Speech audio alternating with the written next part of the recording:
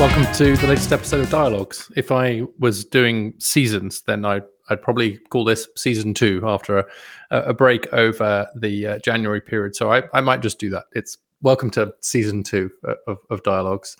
My guest today is Reid Hoffman, who will be known to many of you. He's an entrepreneur, venture capitalist, is an author, and he also has a master's degree from Oxford University in philosophy, which might explain the philosophical turn that we take in a lot of this conversation and the dialogue that follows. He is the co-founder of LinkedIn and PayPal. He has his own podcast, The Masters of Scale, and with his venture capital hat on, he's a partner at Greylock Partners. He's on the board of Airbnb, Microsoft, etc. And his latest book is Blitz Scaling. At one point in our conversation, Reid describes himself as a predictive philosophical anthropologist. And I think by the end of it, you'll see why. We discuss, to start with, the value of philosophical thinking, the importance of what he calls an embedded theory of human nature, including for businesses, the roles and responsibilities of big tech companies, social media companies, media companies generally, why it is that the truth is slow, but the falsehood is fast, and what he might do about that. We spend quite a bit of time on his ideas about friendship, which are central, I think, to his moral philosophy and his ethics, and why friendship is so important as he sees it as a way in which we all grow into better versions of ourselves. We talk about our current political divides, the importance of truthfulness, and why he remains not a techno-utopian. He's never been that, but as he describes himself, as a techno-optimist, and also why he has a Swiss Army knife in the glove compartment of his car. I think you'll enjoy this one. So, Reid Hoffman, thanks for coming on Dialogues. My pleasure. I'm really looking forward to this. I've been sort of digging into the mind of Reid Hoffman and your world. We know each other a little bit, but I feel like I know your mind even better now, actually, from having read about it. And I want to talk mostly about relationships, relationships in business, friendships, relationships in politics, and in kind of civic life, as a sort of thread, I think, running through your thought. But I just want to kind of situate you. Most people know who you are in terms of your business profile and so on. But one of the things I discovered is that you keep a Swiss Army knife in the glove compartment of your car. And I'd just like you to explain why that is and what it tells us about your view of human nature and the good. In 1 minute. A stunning opener question. I've never gotten that one before, and I'm not even sure where you discovered it. It's true, but it's funny. I can't remember. It says something about your own depth of research that's such a thing. Well, it probably started with when I was a college student. I drove around a Volkswagen Beetle convertible. And my grandfather, who had gifted me with a 1972 Volkswagen Beetle as hey, you're in college now, you need a car. Here's the one we're about to sell, but we'll give it to you instead. He said, "Look, I'm only going to give this to you if you learn the capability of fixing this and upgrading it yourself." And because it's kind of almost like a very American, Emerson, Rousseau, self-reliance, kind of thing. And so I learned how the VW combustion engine worked, and kind of the spark plugs and all the rest of the stuff. And I was in Tahoe, and the car wouldn't start. And I happened to have a Swiss Army knife in my pocket. And because of my grandfather's insistence that I learn I literally pulled out a Swiss Army knife, fixed the gap in the points, because that was the thing. I was like, if this is the easiest thing, if this is broken, then I can get this going. I don't have to call anybody. Got it going, and then went, when you think about this kind of capability of the first pass is self-reliance. I mean, I do think we live in a great interdependence, which is good, but also being able to fix things yourself. A Swiss Army knife is literally a little tool for everything in a compact, easy to carry around thing. And since then, every car that I have, when I have a house, et cetera, et cetera, I always have a Swiss Army knife because it's could I fix that with one of those tools, or could I try it? And let me try it. And that's the origin of that. It's amazing. I mean, also, I love them as well. And I think there's even a tool to get stuff out of your horse's, if something gets stuck in your horse's hoof, which is my absolute favorite. You never know. Yes. When you get, but it also speaks a bit, I think, to this side of you, which is an appreciation for the physicality of the world as well, a sort of embedded, there's a sense of it, although you're intellectual and you work in tech. And so it would be easy to sort of see you almost as, I think a lot of people see some of the Silicon Valley people as a little bit like brains floating on a stick, basically, right? That is the traditional. Yeah, sorry, you're quite right. I got my insulting metaphor slightly wrong.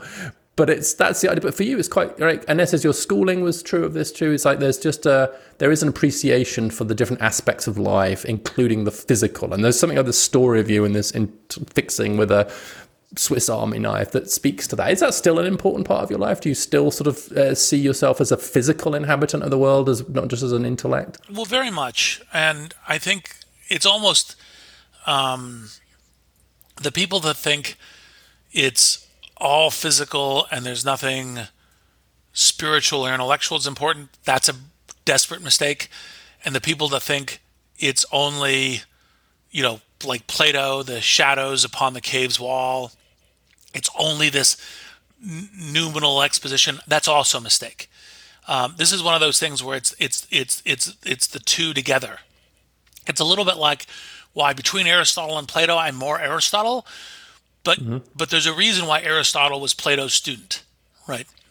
Like the question of how you bring kind of our conceptual and our spiritual and our meaningful understanding of the world together into the world we inhabit, the world we live in, and that's actually part of the reason why in the business world, I was one of the driving forces behind what was called Web 2.0, because what I think the arc from Web 1.0 to Web 2.0 was, Web 1.0 is you go to this cyberspace, you go out into this new kind of luminal thing, what you see from Ready Player One and other kinds of things, and maybe even returning a little bit with the contemporary discussion around the metaverse. And I'm not Reed, I'm Anime Fan 1 or something like that. And the Web 2, I think transformation was bring in real identity, real relationships, and have it interconnected. Have it be what I'm doing here on the internet is all about a set of things that matter to me about my relationships in the real world, the people that I work with, the people I go through life with, the people I build projects with and do other kinds of things. And then to bring those together and make that transformation of the physical space through the blend of the electronic space and the physical space together. And that was also, a similar part of the kind of philosophy and the way that I think of these things. Yes, well, I think this relational aspect of your thinking, which I do think is this golden thread that cuts through. And I'm just reacting to the sort of the different versions of the internet. I mean, one of the 1.0 version is almost like the straw man version of liberalism that communitarians like to paint, which is it's sandblasted of all relationships. No one has any prior commitments. We're all whatever it is, nerd 1, 2, 3, and it's sort of with one bound we can be free of all these annoying embedded relationships. But there was a bit of truth to some of the early discussions around it, that it was almost going to be this frictionless. Atomistic is a word I typically hate using because I think it's because of caricature, but there was almost a feel to that, right? That it was going to take us out of some of that embeddedness. And part of the challenge of 2.0 is how do you get that relational aspect without the physicality? Because I think so much of our relationship is based on some kind of physicality. I mean, we're doing this kind of remotely now, so it's a good example, but we have met. And so you slightly wonder, how do you get the relational depth using online tools or tech that we would typically and historically have gotten through physical contact? Well, I mean, the good news for the pandemic side of things was that it has been a long goal on a number of technologists to figure out how to make place and geophysical location somewhat more optional than of necessity. Now, many of those, kind of call it techno visionaries, go in vectors that I don't fully agree with. Like I've never been a believer that we would prefer to strap on a haptic suit, a goggles, and live in the metaverse. Now, if your physical world is so bad that you want to do that, well, it's possible. It's possible to trade up. But we as human beings, kind of think of the Yuval Harari sapiens and other kinds of things. We are social animals, or as Aristotle would say, political animals. And part of that is that were even the introverts among us, even the the isolationists among us, do all get some degree of connection by tribe, and we don't. The only way you can live as Robinson Crusoe is an adjunct to society. Like the society is still there. This is actually one of the reasons why I was recently reflecting my very first television appearance was on, and maybe some of your listeners will remember this, William F. Buckley's Jr.'s firing line, because they were looking for a technologist who would defend that the government can and should regulate speech on the internet. And and this is one of the things I say to everybody, all comers, technologists, and everyone else, is like, we do regulate speech. We regulate speech all the time. We regulate speech, truth in advertising. We regulate speech, child pornography. We regulate speech, terrorism content, or other kinds of things, or incitements, or planning, or conspiracies to violence, or criminal activity. We regulate speech all the time. The question is where we set the line. So it isn't this purely principle of no speech shall ever be regulated. It is written in internet stone. It's actually, in fact, is the question. Now, I think there's equally wisdom to say we should be very cautious about when we regulate speech, because there's a slippery slope to kind of an Orwellian, kind of Pravda, regulation of this shall be the only speech, and so you want to be very careful to have as broad a penumbra as possible, but we do actually in fact do it. And part of that's because we do live in societies, we do live in these tribes, we do live in these, we are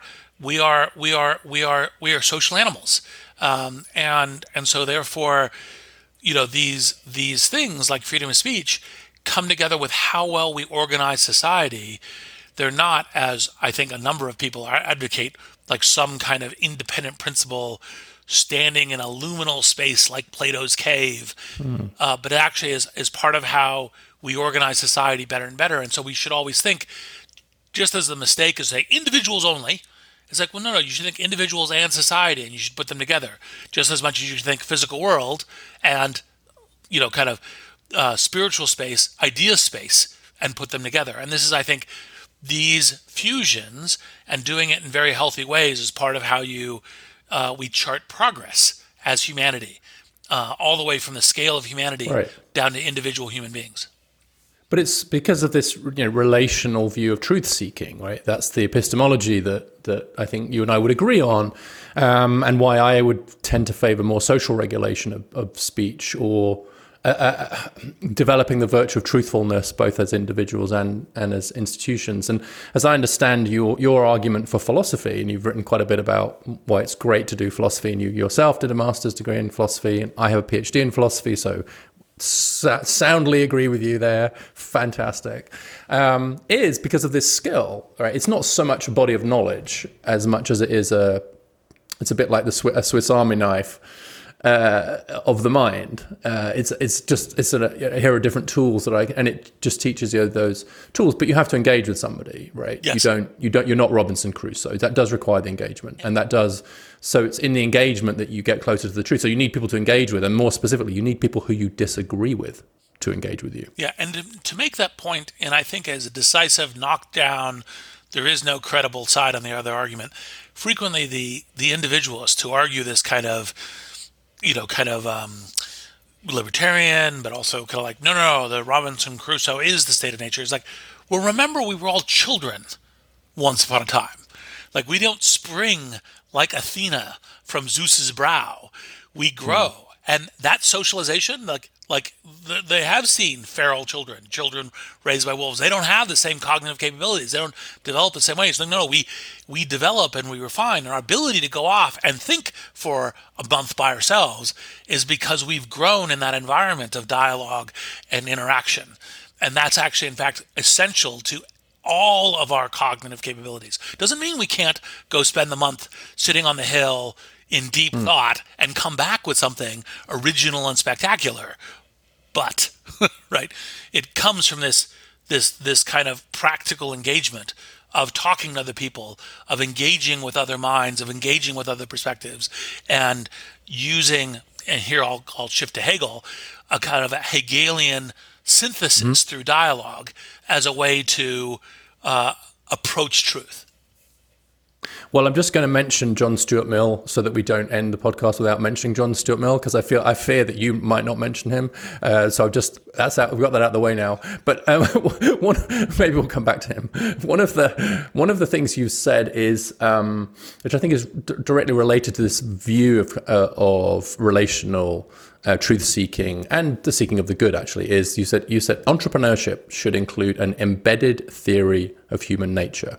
And by an embedded theory of human nature, I understand you to mean that you need to think about people's identities, how they assert their values, who they are in the world, rather than just as sort of narrow utility maximizing individuals. So it's like a Akerlof kind of like, it's just a broader view of human nature.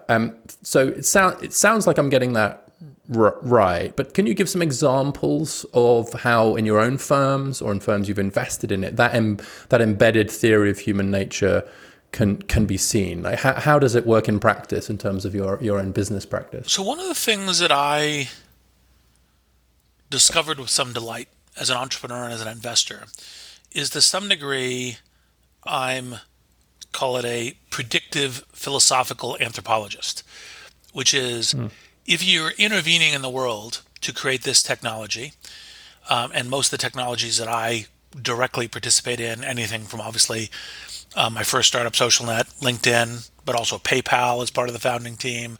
Airbnb is kind of the Series A investor and kind of partner, et cetera, is, okay, if we're shaping this new technological ecosystem, these are all consumer internet software ecosystems where people participate in a great network. The network might be a marketplace like Airbnb, might be a transactional place like PayPal, might be a identity and workplace like LinkedIn. If you're participating in this, how do you see yourself? How do you see other people? What is the environment for interaction? What is the environment for communication? What is the environment for agreements? What is the environment for transactions? And then when you're looking at this, you're looking at, okay, if I create the following thing, and by the way, there's stages of startups. There's the early product market fit, there's the grow to scale, there's expanding it into a platform and doing other things. There's all these ways of doing it. If I'm doing that, how do I craft this such a way that the individuals who are participating are better off themselves for participating, and then the whole group, the whole network, the whole society, the whole, kind of group is much better off as well. And you're architecting those two things. Now, the thing that got me thinking about how to articulate kind of the theories of human nature, and by the way, there's it's a little bit Swiss Army knife. There's a whole set of tools. You could think, there's personality categorizations like Myers-Briggs. There's needs things like Maslow's hierarchies. There's, questions around, because human nature, to some degree, we always refer to it as a static, like stone entity, but I actually think it's dynamic with the societies and technologies and other kinds of things we're in. And she's like, okay, what does that evolve to? Where do you start and what does it evolve to? And one of the ways that I started trying to get people within the Valley to think about this and take this more seriously, because I was looking for a bold rhetorical move, is I said, well, I invest in one or more of the 7 deadly sins, because I was going to, kind of Aquinas with this. And part of the reason why the kind of 7 deadly sins was these are deep emotional triggers within the broad swath of humanity. And the idea is you could engage with them. That gives you a strong emotional reaction into it. And then can you transform them into better things? And so then, some wag in the audience would usually say, what's LinkedIn? I'd say greed. They'd say, what's Facebook? And I'd say vanity. They'd say, what's Twitter? And I used to say vanity. I've now come to realize it's wrath. Zynga, it's sloth, as kind of ways of doing that. And what you do is obviously that's kind of an arc, and then your transformational belief about where you can move to make this much better for the individuals, much better for the society, is how do you pattern those dynamics of connection and interaction and identity and the reflection of you that it shows to yourself in order to build in a direction. And you begin to, and by the way, this also then allows you, I think relatively few people have done this, to do kind of scale anthropology, scale sociology, scale psychology, maybe even scale philosophy, because you have this, hundreds of millions, billions of people interacting in the system, and you could begin to do it in your interactions of how you design the system. And so you begin to get that, how is it that we are getting to a much better set of outcomes? And then in the business world, how do you operationalize that with dashboards and OKRs and so forth? Now, obviously, in one sense, a theory of human nature is a complex thing that is difficult to measure in, call it 10 variables, which is a dashboard. But you get approximations for what you're looking for your target outcomes for individuals, your target outcomes for the system in order to so do.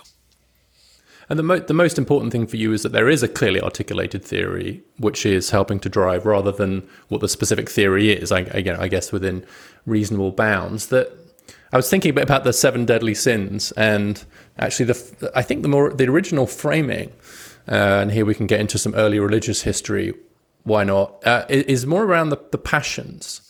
And there's a sort of completing set of virtues and vices which actually derive from the same passions, which I think is close to what you're kind of getting at too. And so rather than whatever the sin is, like lust, ergo, what you need is, you need to be abstinence, right? No, what you're talking about there is a passion. Yes. And the passion can be diverted in kind of positive, because you want desire yes. is good. Yes. And you can take it so through the other. It feels like that's closer to what 100%. And actually, that was the echo. I was using most people don't have the knowledge of the history of the details of the passions and so forth, and then because the sins are essentially corruptions of the passions, and how do you actually have the elevation of the passions? So like, for example, desire is also the appreciation of beauty, the aspiration to, kind of a better world or a better set of interactions. And so, yes, precisely. It goes, but yeah, I just wonder if this cuts the other way too, and this will get us into maybe some of the way you think about the responsibility of companies, right? So we want an embedded theory of human nature, and we've talked about this so far as the customers, the people that you're serving. But I wonder if it doesn't cut the other way too. If you think about the ethics of a company, of the leadership, don't we also need an embedded theory of corporations and corporate leadership? I mean, you've said publicly that Facebook Meta now should elevate the social fabric, and so let's just turn it on its head a bit. And I'm a consumer. I want an embedded theory of the corporate leadership, and I want to know what their values are. I want to know what their identity is. I want to know how they're thinking about the world. I want to know what their ethics are. I want to know which moral philosophers Mark Zuckerberg is reading. Isn't it equally important? Because so far we've done it unidirectionally. It's the corporate world deciding what their theory of what I am as their consumer, but it seems to me that I as a consumer have every right to ask the same question of them, don't I? I broadly agree. I think actually, in fact, one of the things that the world of social media, etc., brings that I hope we will evolve in the direction of is more direct understanding of kind of our leaders across the spectrum. What I mean by spectrum here is not just business, but everywhere else, politics, NGOs, etc., academics. And I would think that because we now have the vehicle by which people can speak in their own words, it's not always intermediated by a set of kind of media priests, however you want to articulate journalists and all the rest, which I think is there's some challenges with, but also a bunch of virtues with as well. I think it's one of the things what I would hope for is we would actually in fact have more of an ability to say this is what I believe, this is what I'm building towards, this is where I'm going. I think it's imperative that we in the technology industry do that, because if you say, well, what are the major changes that are happening in the next few decades and probably thereafter as well, obviously technology is very fundamental to that drumbeat, and a bunch of the way that technology is being developed is through corporations broadly, and the way that technology is being brought to millions to billions of people is through corporations broadly. And so therefore, it's more imperative to say, hey, here's who we are, here's what we believe, and here's where we're heading, so that the rest of the stakeholders in this can at least have the chance of dialogue and reflection, right? So, Right. like, for example, I think it's pretty obvious that as a society, we should be having another discussion about how to interpret freedom of speech now, and what does that freedom of speech mean, and how that should be reflected in terms of how we all think about this. For example, Rene DeResta at Stanford, I think, has a very good phrase: freedom of speech is not freedom of reach. So the fact that, I can say things, individually at a dinner party, in a soapbox, at the local corner and so forth, is not necessarily the thing of where I can promote Pizzagate or, Plandemic or other, kind of absurdities, which unfortunately we don't have the antibodies for this kind of pure craziness. Hopefully we'll get the antibodies, but Right. it's literally kind of it's a Rorschach test for, are you in an unhealthy community? Are you not sufficiently prepped for these things in education and knowledge and science?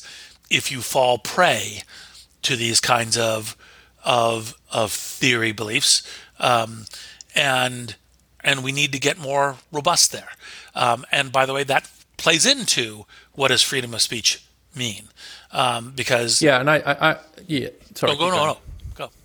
Well, I was just thinking. I mean, I've had Jonathan Haidt and actually Nick Clegg and Jonathan Rausch talking about this quite a bit, and I guess I'm a bit more optimistic than some people are around this, and it's really about this skills question. So I think two things. One is it's like the traditional debate about freedom of speech is amendments and governments and all of that, where it's much more, that's not where the action is or where the interesting ethical questions are now, not the rooms you need to be in necessarily, but also just because I think you've just said it very well, this antibodies point, which is our culture will adapt. We will develop the skills. I even see it in my own kids. They're in their ability to sort the wheat from the chaff, and they know it's clickbait. Even if they click on it, they just have an understanding which my generation doesn't have as much, and their grandparents' generation, who are consuming a lot of this stuff and have none of that, right? And so I just think part of me is just like, you just need to be a bit patient and be a bit optimistic, and the skills will develop. But then then people then say, well, democracy will be gone by then. We don't have time to wait. And I don't exactly know where I land on that. So I can be talked out of my optimism. So I am also optimistic, both around the vectors of human beings improving over time, and I think your generational parallel is exactly right, and also about the ability to shape technology to be better. One of the things that I feel like a little bit of a voice crying out in the desert at the moment is we have so much techlash going on because people in government feel like they're not quite in control of it and feel they should be. People in media feel like they're not in control of it and are mistrustful of tech leaders. That there's kind of a broad anti-techlash, whereas actually, in fact, I think tech has to be part of the solution. There is no rollback to the past. There is no enshrinement of the past. The question is, how do we build towards the future?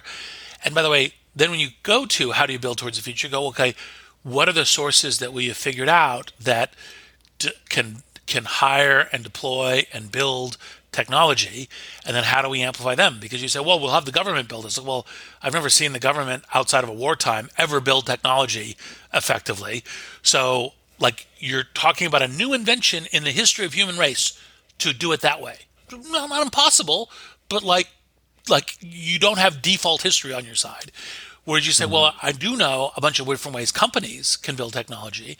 And so I tend to say, well, like, how do we upgrade the ways that technologies are building technology in ways that hit more of the future humanity that we want to be? And what do we do there as a function of it? And I think technology can be an essential part of the solution thereby. And so I'm also optimistic that way. Now, that being said, I don't have. I do think that we will, like if you step back from first principles, which is how you should always think about these things, and you say, what should the design of our media space be? And the fundamental thing we would want is a design of the media space, and then I'm not just talking about internet and social media. I'm talking about all media, radio and television and podcasting. Is we'd want the media space to be a collective learning, that we all learn better over time. That doesn't mean that everything is said as false, true. Doesn't mean that there's a penalty for every false thing that's said, etc. But you have the system designed so you learn and you improve. Because one of the places where I'm also optimistic about human beings is that over time we learn and improve. We might get grabbed in a time out of fear or hatred or anger, or one tribe's competing with another, or bad tendencies that have been, so far the length of human history, like a tendency to racism, a tendency to sexism. If you go back even 100 years, let alone 1,000 years, it used to be like racism would be celebrated. It'd be like, yes, that's the way we work. And you're like, This is the norm. right? We're making progress out of it. It's really awesome. But it's, it's tough going and hard to make that happen. I think that you also need to design their institutions and our media in a way to bring out our better selves. I don't think it happens just like there's a reason we have laws. We don't put 1 million people together in a city and say, happy utopia, you're all educated, we're going to have no crime. It's all going to work. You actually have to have institutions. You actually have to have patterns in which the interactions work. And that's also where I'd say technology can be part of the solution in terms of how we get there. We just need to be thinking about what is that evolution in human nature. And part of what I think is naive about the pure advocates of just let everyone say what they're going to say, full stop, with freedom of reach, is that we've seen a little bit of what that leads to. Because I think it's the Churchill quote, a lie travels around the world 3 times before the truth has even put its boots on. Yes. And another way that I've been thinking about putting that, which is interesting because technology accelerates everything, is that truth is slow. When you look at actually all the mechanisms that we have for truth, most of which go through a selective panel of people. So you've got, juries for criminal, you've got, review boards for academics and science and other kinds of things. You have, parliaments and everything. You take a group of people together in order to do it. That's always by nature, it's slow. So we need to figure out how to, in the acceleration of our media space, bring back in some of the, call it, weightings of improve towards truth over time. And that's actually one of the problems we need to solve collectively.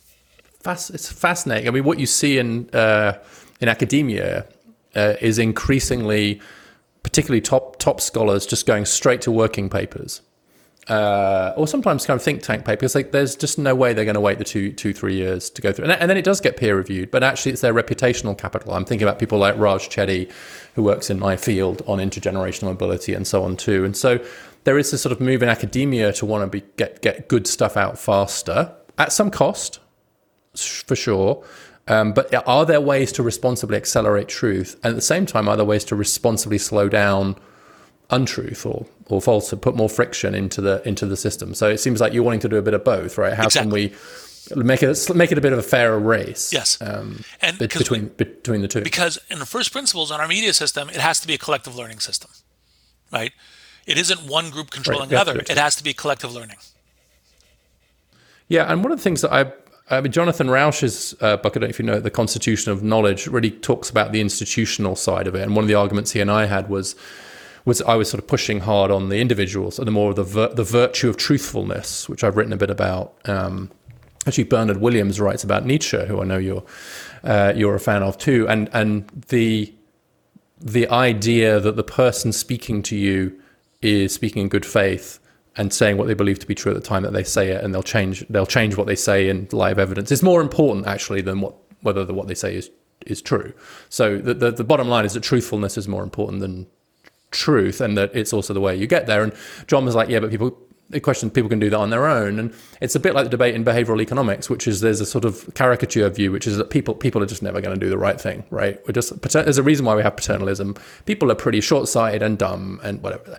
And there's an alternative view, which is people are awesome. They'll always get it right. And we just need to get everyone else out of the way. And what you're doing, I think, is striking a very Aristotelian sort of embedded view, which is, yeah, sure, people can get better, and we are getting better, and they can do a lot of stuff, but they can't do it on their own, and we need institutions that go with the grain of the good. But is that a fair way to summarize your balance? That's a fair way to say it. Another thing that's actually pretty, like, from the philosophical background. And by the way, I'm a fan of both Bernard Williams and Nietzsche. If I had met Bernard Williams earlier in my time at Oxford, I might have stayed in philosophy, because the kind of philosophy he was doing was much more appealing to me than the classic analytic philosophy that I was doing. And so I think part of the thing about this is there's a mistake that people use generally when they philosophize about human nature, which is they say, like, all humans are good, or all humans are bad, or all humans are selfish. And actually, in fact, what I think the more interesting way to do it is to say, look, along a vector, how would you plot the distribution of human beings? And then how does that distribution alter as you alter kind of circumstances around that human group, which could include economics, it can include technology, it can include incentives, it can include institutions as ways of doing it. So I think you'll always have, for example, liars. You'll always have selfish sociopaths. You'll always have that. So you can't say, I presume everybody is going to be a seeker of truth and in earnest about the truth. And yet you can say that some people will be. And it isn't that because there are people who aren't, no one is, because I think we've also seen clear instances, not just scientific progress and a bunch of other things, but through who we aspire to be that. And so everything that you just said about the pragmatism and the use of institutions and the use of how do we set our scenario so that we're all better, but also the understanding that that human beings, yes, you might say there's a variation that we include both elements of kind of criminal passions and aspirational passions, and that those are in different balance in different people due to reasons of both nature and nurture. Another usual false dichotomy is that nature and nurture, and you're like, well, there's a nature impact, but there's a nurture impact. There's both, so grow. And so anyway, so that's what I would say as part of the making judgments. And one of the things that's very difficult about society is that too often technocrats think you can get precise global rules right. And actually, in fact, it's always a statistical thing. Like you set a law to put criminals in jail and let law-abiding people to go about their free and happy lives. Well, when you set that law, you will put some innocent people in jail, and you will not catch some criminal people. It's always a thing, and you're tuning it for that. And that's part of the understanding of the pragmatism and messiness of life. That's also true of social media and technology and all the rest of the stuff. And so you have to, as much as the rhetorical simplicity of it's all X, really, unfortunately, rings a polemical bell within the human heart. You have to be a little bit more sophisticated about this. Yeah.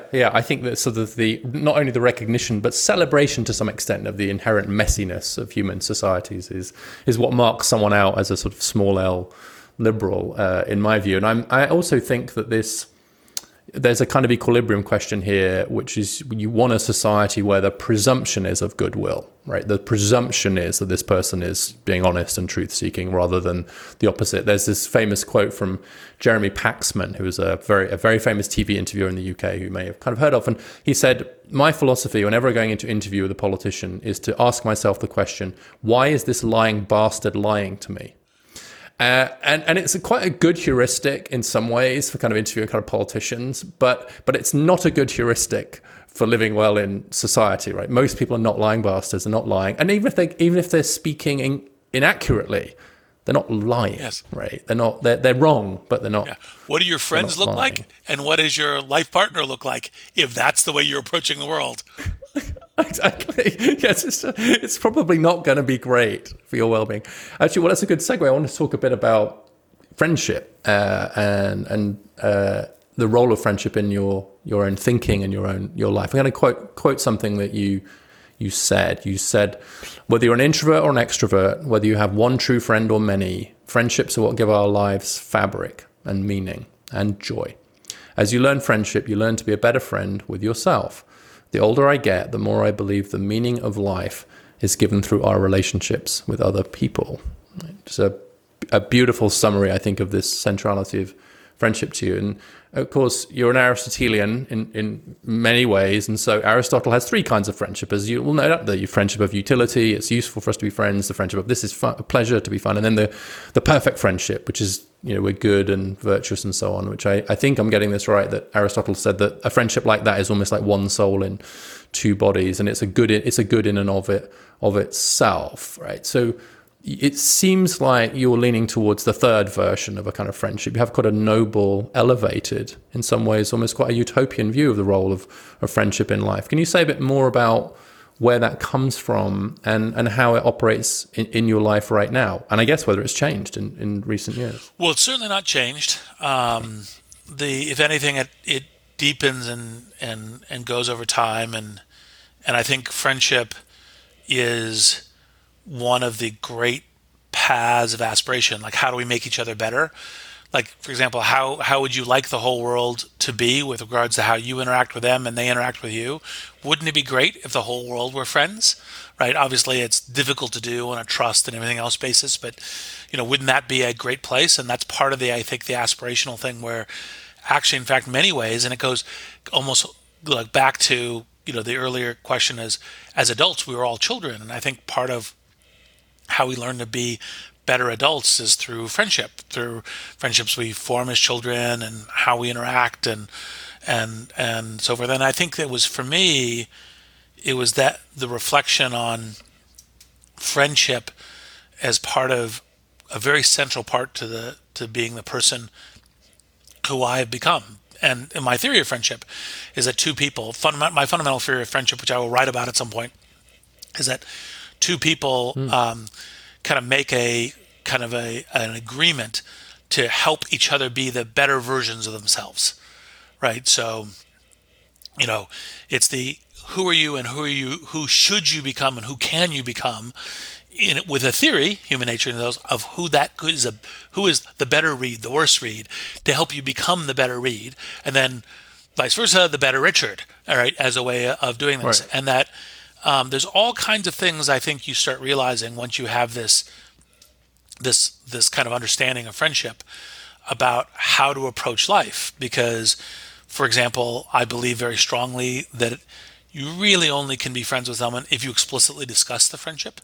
If you discuss like how we're friends with each other, how we're trying to be better, because what most people do is they kind of say, oh no, it's kind of awkward and feels manipulative, or hey, we enjoy this discussion, or we enjoy going to the ball game together, or whatever. And you're like, well, yeah. But if your theory is how do you make each other the better versions of yourselves, then you have to, like, for example, it's useful for me to articulate, hey, Richard, I think this is the better version of yourself. This is one of the things I'm going to have in mind as I interact with you and nudge you a little bit, in our interactions. Or this is one of the reasons I might challenge you on something when I go, well, I don't think you're quite being sympathetic enough to this other point of view, or you might want to add this to how you think about the world, or your value set for the following reasons. And that's part of how you make yourself better. And when I think about the great gifts that my friends have given me through my life. It's through that real evolution. I mean, part of the like I take a conversation I had with one of my good friends from the community of color. You know, this is revealing a bit of a personal idiot moment. Is I was like, oh, It's a safe space. It's a safe space. yes, well, but it was like, oh, hey, we're just going out to the pub. Why do you always dress up? Like, why do you always put on crisp, nice clothing when we could be schlubs going to the pub together? And he turned to me and said, "Look, Reed, you're white. Like, you can dress up as a schlub. The cab will stop for you. The police officer won't hassle you. Et cetera, et cetera. Me, I got to put on this nice sweater and so forth because I don't know what's going to happen there." And I was like, "Oh God, I feel like an idiot," right? But it was a gift. It was a gift because it was like, oh, wait, your experience, the exact same environment's different than mine. Your experience is because you're in a minority position of a societal bias and piece of oppression. It does not feel like home to you. It does not feel like safety to you. So you're getting ready for those kinds of things. And I should recognize that. And I should not only be your ally individually, but I should pay attention to this more globally as a citizen. And that's a point of which, Craig helped me evolve, right? It was Right. like literally like, I remember that conversation with crystal clarity, and it has informed many paths and decisions since then. And that's part of what we can do with friendship with each other. So you came out of that as a better Yes. read, but so it's sort of a utility friendship in the sense that utility in the broadest possible sense of the friendship is going to help you to become a better version of yourself, but it does presume that that's what most people want. And do you think that most people are seeking to become better versions of themselves? Do you think that they ought to be? So I definitely think they ought to. Okay, so you're willing to be quite prescriptive about it. 1,000%. People should try to get better. Yes. Right. So you're a perfectionist in that sense. Unambiguous. Right? We should all be striving. Or as I put in my very first book, The Startup of You, we're in permanent beta. I'm not a perfectionist. I'm a permanent improver. It's always seek to be better. Yeah. Perfectionism, a little bit for the birds, but Sure, but perfectibility in the sense of like striving Yes. towards it, right? In the same way that a religious tradition would have you striving towards God, but you're never going to Yes. reach it. So you think? Actually, I will. Here's a chance to quote Mill. Thank God.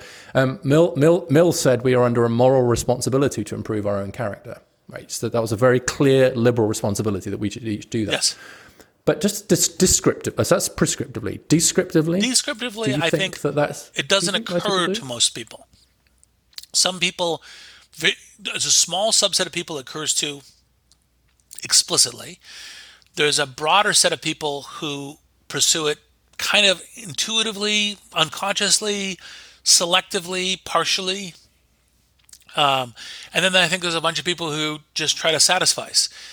And I think everyone is better off, both as individuals and as part of the reason I'm prescriptive is I think you're better off as an individual. I'm not prescriptive just because I think it'll be a better society, which I think it will be, but I'm also prescriptive because that's you'll be better off. Now, some people can become an Olympian in whatever zone they're in, can be simply world class at this. And other times it's like, look, that's too high of a goal. But like, if all I'm seeking to be is a little bit more compassionate to my family and my friends, a little bit better of a parent, a little bit better of a colleague, great. It doesn't have to be the, superhuman for everyone. Right. But it's a growth orientation, which you think both should be in everybody, and as a matter of fact, probably is to some extent. It just varies. It just varies, and actually, I think to some degree, look, and I think we should all be collectively trying to push each other, nudge each other towards this. And so, sure, I think there will be some people who go, "No, I don't care about growth. I'm perfect as I am," or I think that's that's a fool's game, or that's, I hate other people, or any number of things that could be, all of which I think is a form of dysfunction and ill health. Um, but but I think that we are better off the more of us adopt this as an approach.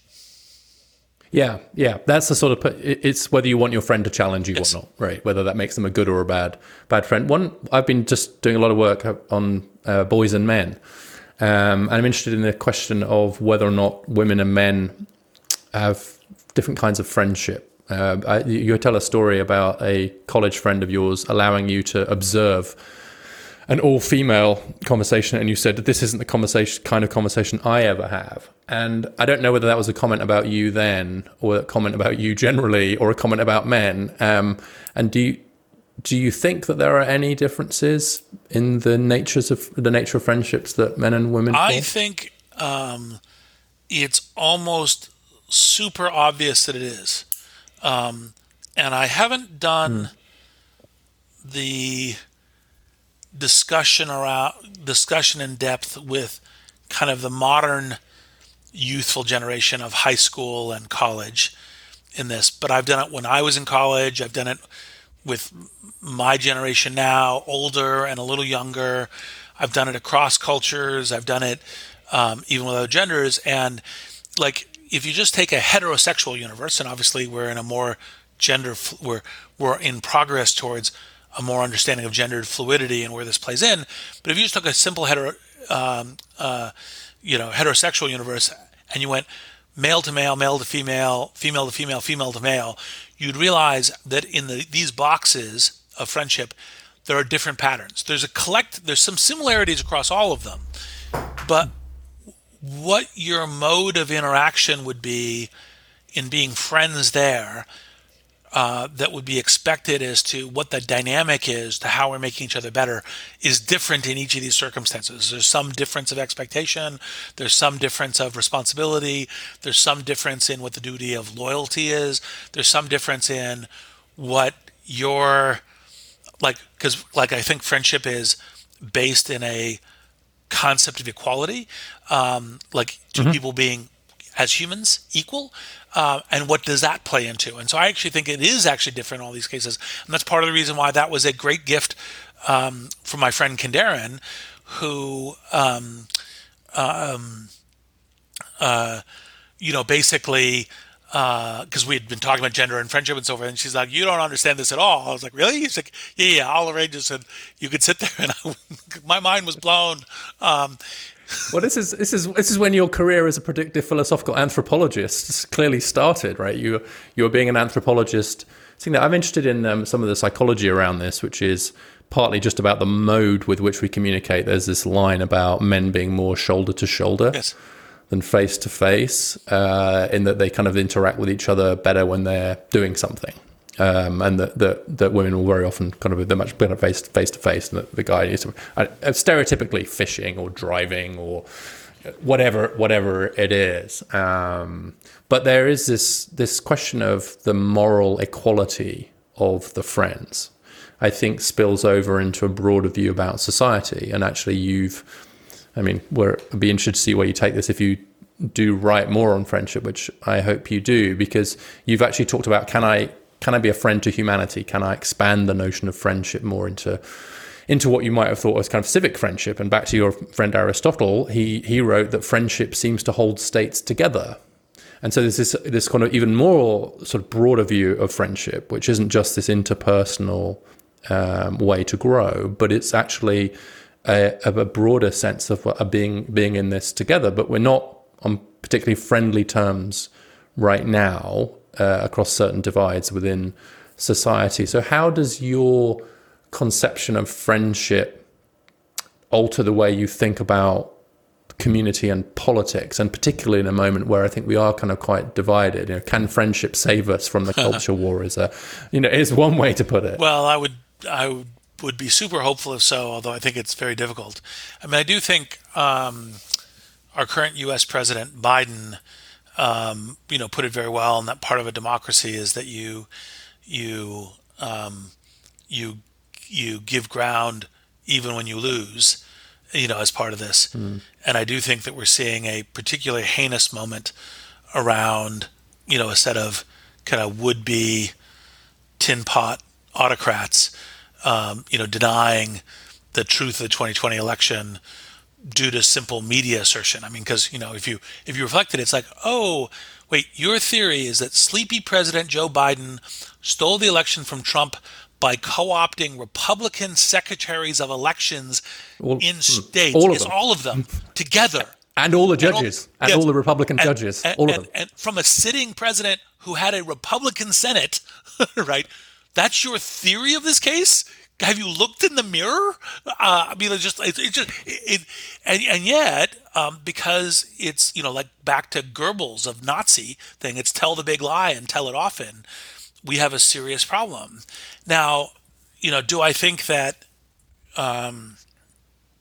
your average citizen who's going along with this believes that they're in kind of, as it were, the big lie? Probably not, because what is happening is the institutions that they trust, people like Minority Speaker Kevin McCarthy or other people are telling them this, and they go, "Oh, okay, I believe the big lie," and and so, I think that the thing here is how do we collectively get to truth? Now, part of that is you have to think, okay, I can see people that are definitively lying that I don't trust, that I don't feel friendship with, but I don't then take everybody that's in that group and think that they are all liars, right? I do think that we have a broken system, and what's the way that we can get across to say, no, we should in fact actually be understanding things. And by the way, like another place that's simple is they say, "Wow, but there was this instance of these 100 fraudulent ballots." And by the way, this has been true for every election in U.S. history, sure. Right? But it's not. But it's not about. It's not about the truth. It's in that literal sense. It's about the truth of the narrative. It's about the story. And actually, I've had this experience with kind of close family members as well. And I think the question is, and I've thought about this idea of moral equality and how we treat each other and think about each other. Do you think that you could be friends, good friends by your definition, with someone who currently believes that the election was stolen? I think it would be impossible to do until we cleared it, which is we would have to have the conversation to bedrock where we saw the world the same way. And you'd have to engage in the conversation to be open to say, okay, so I've done a lot of research and a lot of thinking about this, and I think I'm pretty darn certain that I'm right about this.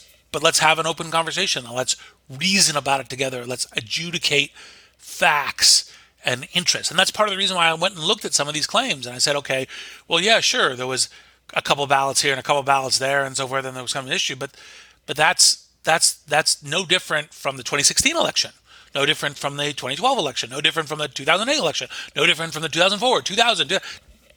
So that does not a stolen election make. And so you'd have to do that. But it's more about it's the relationship dynamic that's interesting in those circumstances, because that degree of humility and restraint that you've just described is sometimes hard to if you're going to take someone seriously, get at. You have to take them seriously as a truth teller, right? And you have to take them seriously for kind of what's going on. And look, one of the bits that I throw in my mind is this other person a truth teller or not? And once I conclude they're not a truth teller, I cannot be friends with them, right?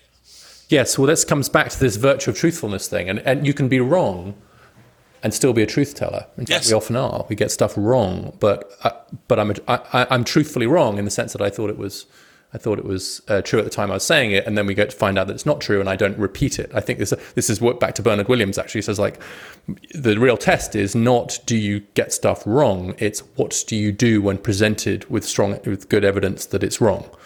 Do you say it again or do you amend? So it's the amendment process. And then also, do you seek that evidence? Do you recognize it as evidence? Do you like? There's almost like there's levels.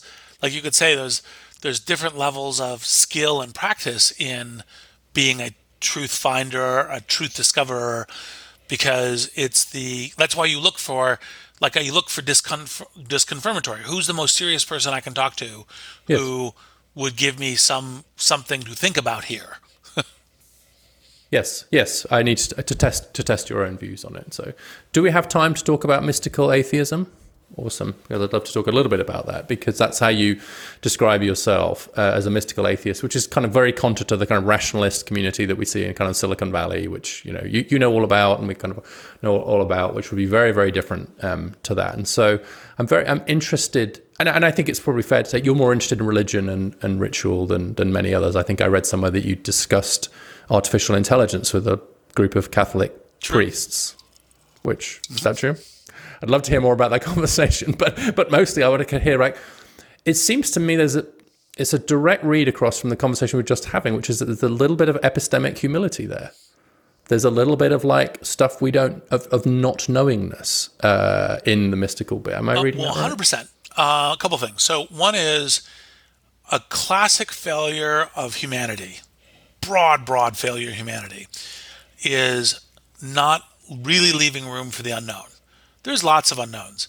And by the way, even when we have these pretty definitive, like lots of work on scientific stuff, our scientific theories at some tempo get completely recast, right? So even though, for example, we still have Newtonian mechanics, our understanding of Newtonian mechanics has changed a lot with, relativity and quantum mechanics and everything else is part of it. And that's part of what evolves.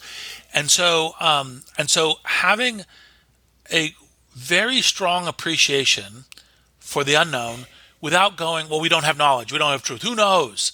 Like, maybe it's good that we should all be cannibals and eat babies, because who knows? You're like, no. I'm pretty sure we shouldn't all be cannibals, and we definitely should not eat babies, right? So, like, you can't take this dumb relativism and, like, who knows, to these idiotic, this is a reductio ad absurdum for those things, to these lengths.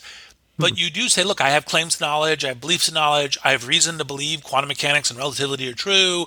I will act as if they're true.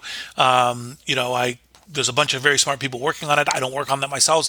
I trust that institution of the reasoning and everything else that comes from that as part of how it happens. This is part of also how we pragmatically have the social construction of truth in terms of how we operate. But there's always unknowns. And so, for example, too often what happens amongst the atheist or secular humanist community is they go, well, this physical world is all there is and it means X. And you go, well, boy, there's a lot of unknowns.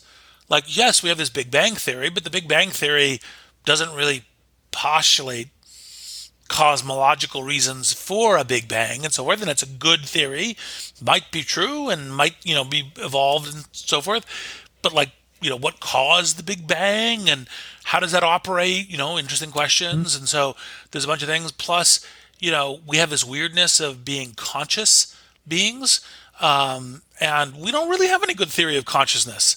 We have a good theory that we're physically embodied, and we know that, under drugs or injury or other things, our conscious state changes. So we know it's like against previous theories that it's this accidental tie between a soul and a physical being. Is like we know that it's really deep in the physical substrate at the absolute minimum. Because a bunch of things that we treat as us change in these physical things. Like you can feed someone a lot of LSD and well, boy, they behave differently, and they experience the world differently. And so you have a whole bunch of knowledge about the physical substrate, but we still don't understand consciousness and what does that mean. And so therefore, kind of I do this kind of deliberately to say, look, I'm an atheist, but I'm a mystical atheist. I'm a believer in the unknown, and I'm a believer in discovery in these kind of things. And I have a kind of everything from a pioneer to a curious learner to a scientist mindset on these things. And I think there's something important and special about life as conscious beings as we're discovering it and making it. And I think that's important to hold dearly. And you've used the word soul there, right? And you've used it unironically. And so, whilst you can't rationally prove in the existence of the soul, there's something to it. I can't remember who. Somebody said that some things are just too beautiful to not be untrue, right? It's too beautiful. It has to be. There's a truthfulness that comes from the beauty of an idea and the work that idea can do for you both as an individual, which goes beyond the limits of these rationalist kind of epistemological views. So when are you going to bring all this? I mean, you've written lots of books. You've said you're going to write a book about friendship.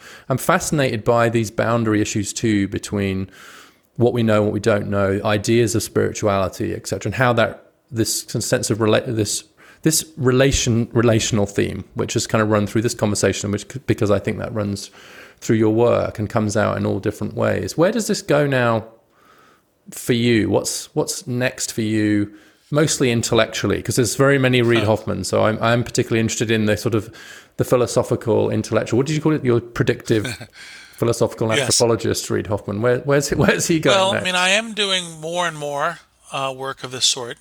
I think this year I'm going to be doing somewhat more, because I always view myself to be somewhat embedded in society, and how I'm navigating that to try to get us to understand how to be, call it techno-humanists, how to think that with technology we can continue to make great progress, and that it's an important part of building towards the future.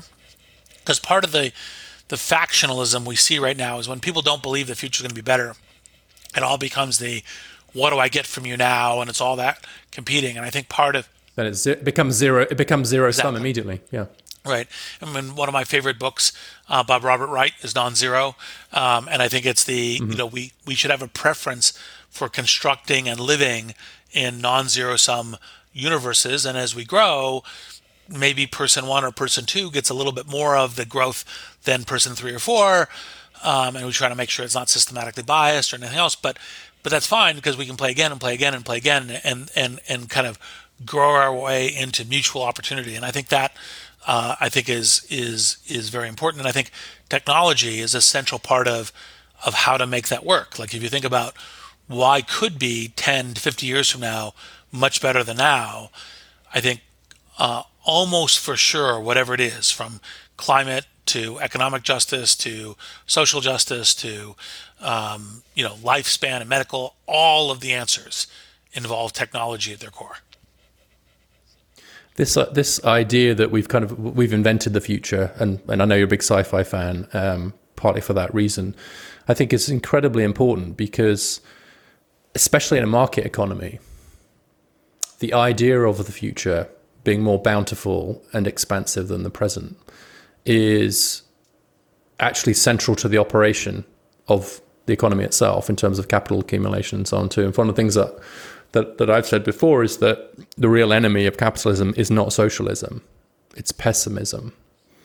Because if you lose that sense of a kind of more predictable future, I think what's interesting about what you're saying is that tech is just a massive part of that conversation now. Like, is the future going to be better? Yes or no?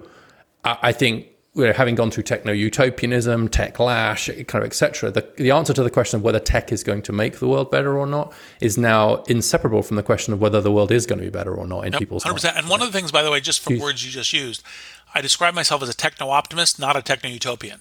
Just because you can build the technology doesn't mean the world is better that way. But you can, through how you build the technology and what you do with the technology, make the world better. Yeah. Well, it's been a fascinating conversation, Reid, as I hoped it would be. I'm incredibly grateful to you for the time that you spent with me on Dialogue. So thanks for coming on. Always a pleasure, Richard. I look forward to the next conversation.